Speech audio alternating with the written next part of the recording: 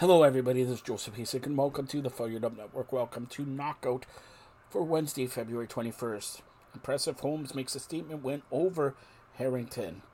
Anand wins Japan's Boxer of the Year. Cameron splits from coach Jamie Moore. Warrington wants revenge against Wood, but assessing other options. Roy Jones Jr., Jared Anderson can be America's next world heavyweight champion. British boxing needed Taylor versus Carell rematch. That rematch, well, their face-off went crazy stuff happened as Carell grabs Taylor's neck during heated face-off. IOC won't change age limit to let Pacquiao compete in Paris. Foster eyes Nagano or Valdez Wilson winner.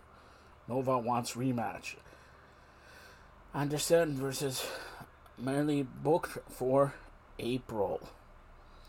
IBF orders Ennis to defend welterweight title versus Crowley.